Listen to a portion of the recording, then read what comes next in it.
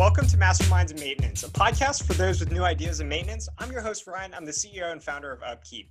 Each week, I'll be meeting with a guest who's had an idea for how to shake things up in the maintenance and reliability industry. Sometimes the idea failed, sometimes it made their business more successful, and other times their idea revolutionized an entire industry.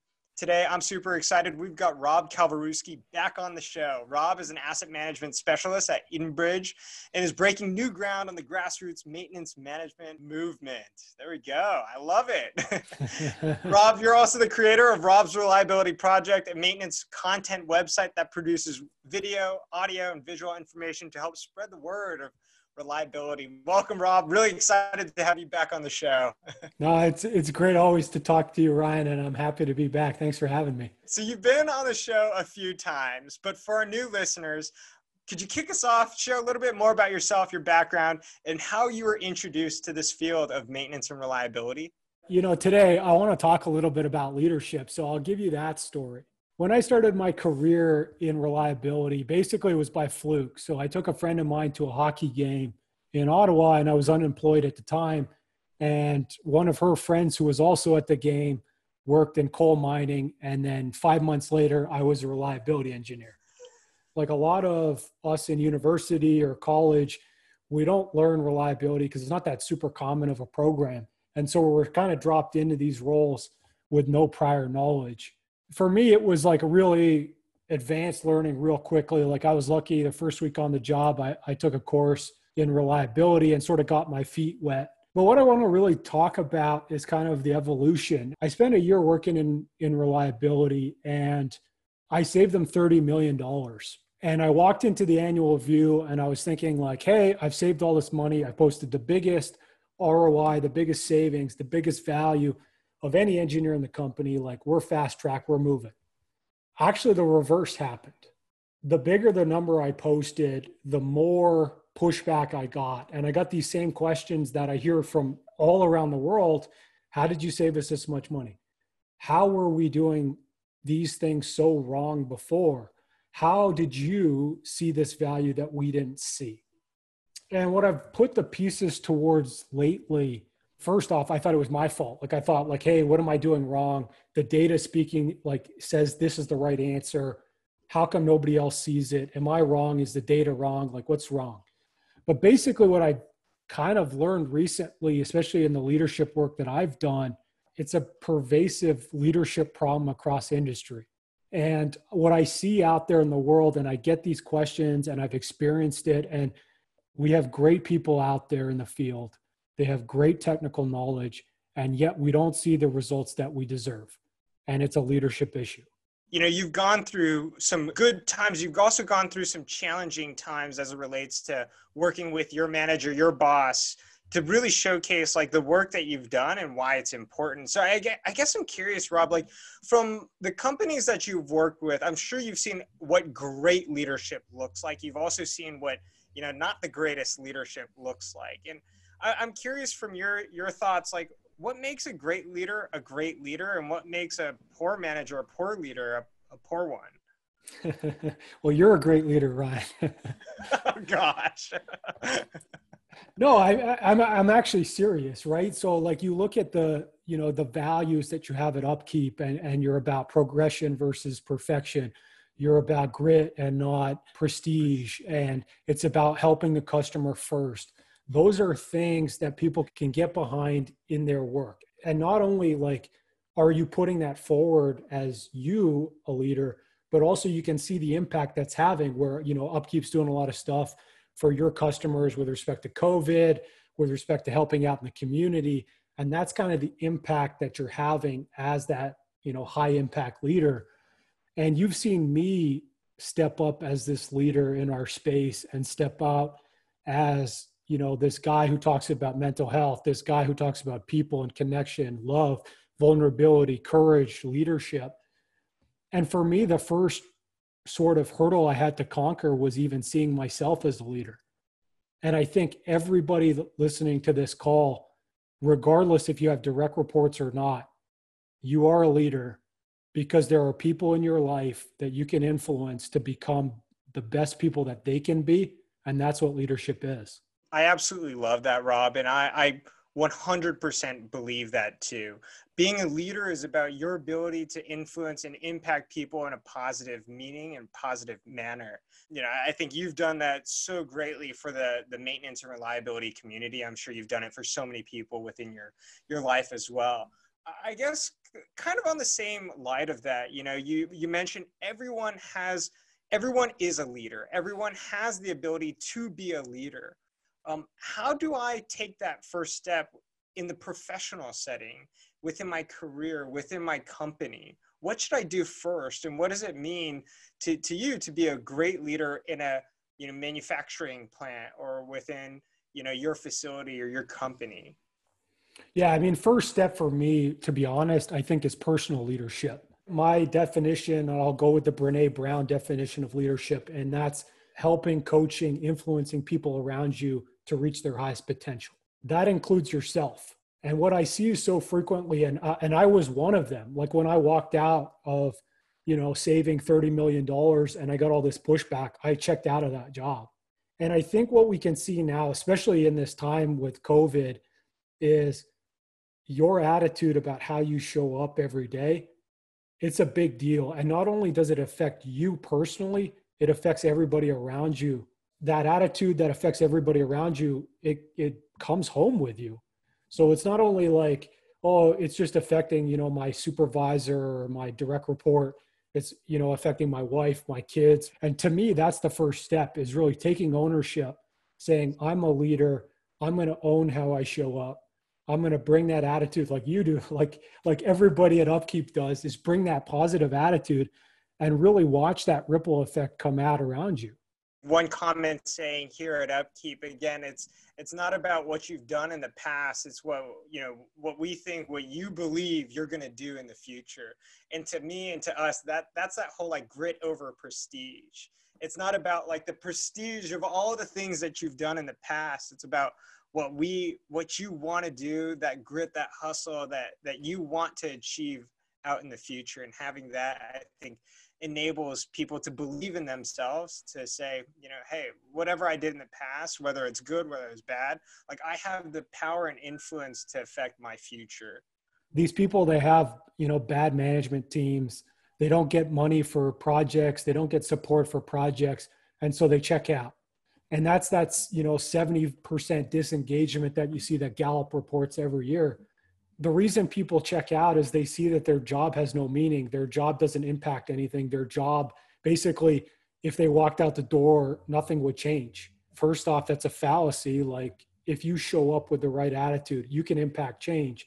And for a lot of your customers, a lot of your listeners, it can be something as simple as like walking around the shop floor at your manufacturing facility and talking to an operator and just being a good friend to them. Like, you don't even have to change how they work, but just like really leaning into this personal connection and really making sure that they understand that you value them. And I think stuff like that just goes a long way. Absolutely. And that pushes everyone to, I think what you're pointing out is have a sense of purpose. And when you have that sense of purpose, you do your best life's work. And what I also remember, and what this also reminds me of, is I forgot who I was talking to, but they said the best way to start your job as a reliability engineer is go make friends with all the operators, because they're going to spill all the beans, the good, the bad, the ugly, the great. And that's one of the best places to learn as well. It absolutely is. And that's honestly, like, as a consultant, that's one thing I've noticed across industry that's been real bad. Like, and it speaks to poor psychological safety as a culture and environment. They had to hire this third person consultant to come in to talk to the operators, to talk to the mechanics, who knew everything that was going wrong and who knew how to fix all of it.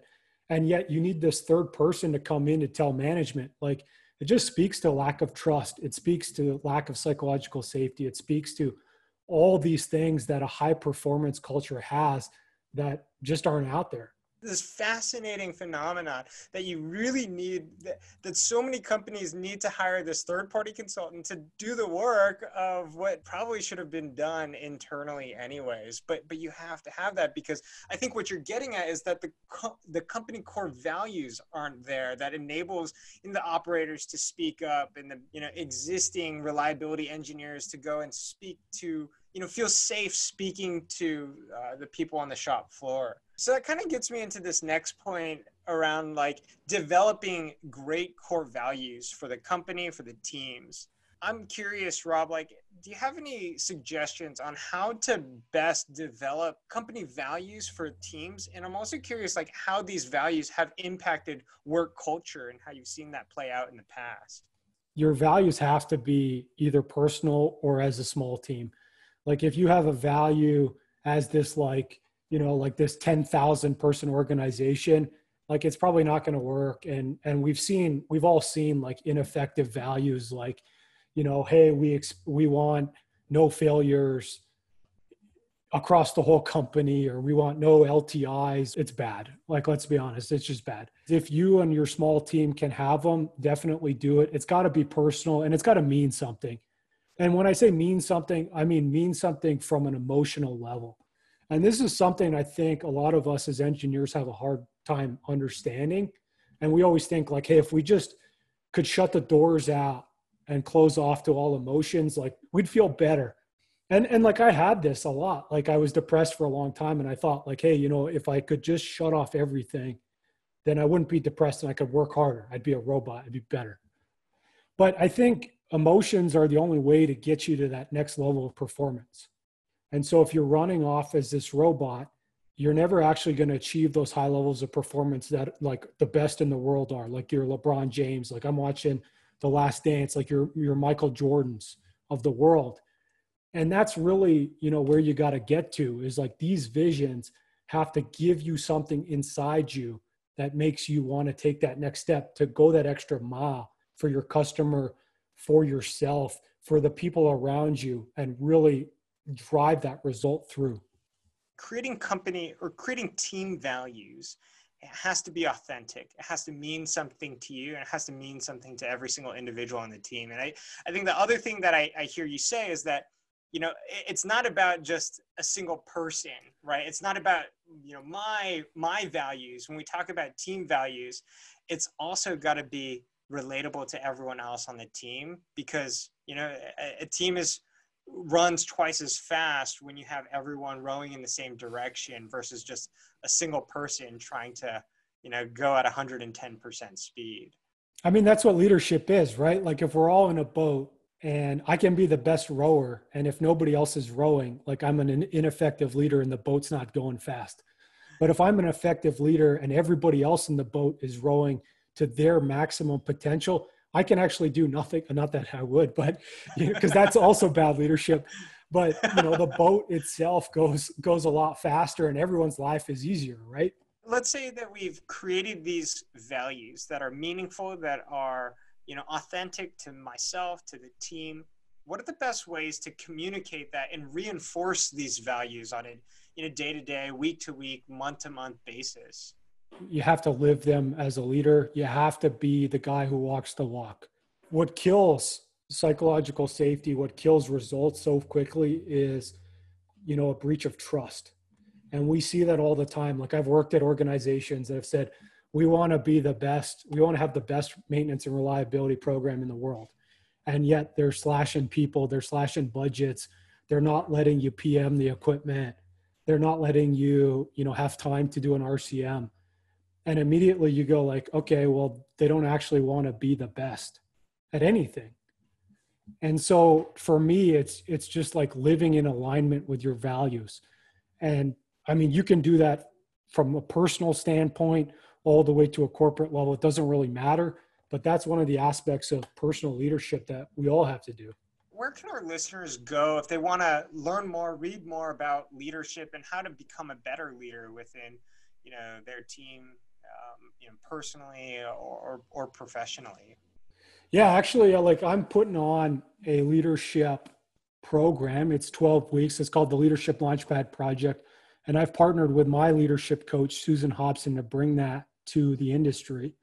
And if you want to learn more about that, you can go to robsreliability.com/leadership. But basically, what I want to say, and it's less about a pitch, and it's more about like why I'm here and why I think a lot of us in industry struggle. And what it is I'm sure you are too, Ryan. It's like, I'm so tired of going to facilities across North America. And I'm so tired of hearing everybody around the world who says the same stuff to me. I'm disengaged. I can't get buy-in. I see all this value in my plant and I see all this waste, and yet I cannot get anybody to buy in. I cannot get anyone to go out and get rid of that waste and capture that value. And to me, what's holding us back is leadership. And we don't have the leadership strategies. We don't have the mindset strategies to do that. And this course, the Leadership Launchpad Project, it's designed to get you those strategies so you can capture that waste, you can capture that value, you can change your business, and you can change your life. And that's it. That's all.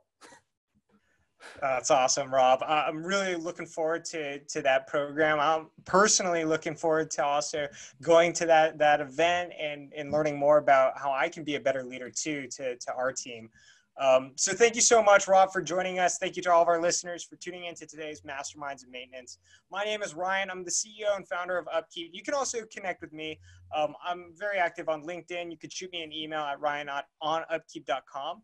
You can also find me at the Maintenance Community on LinkedIn, the largest community of maintenance professionals in the world, where we host weekly conversations, contests, all centered around maintenance and reliability. Hope to connect with everyone soon. Until next time, thanks again, Rob.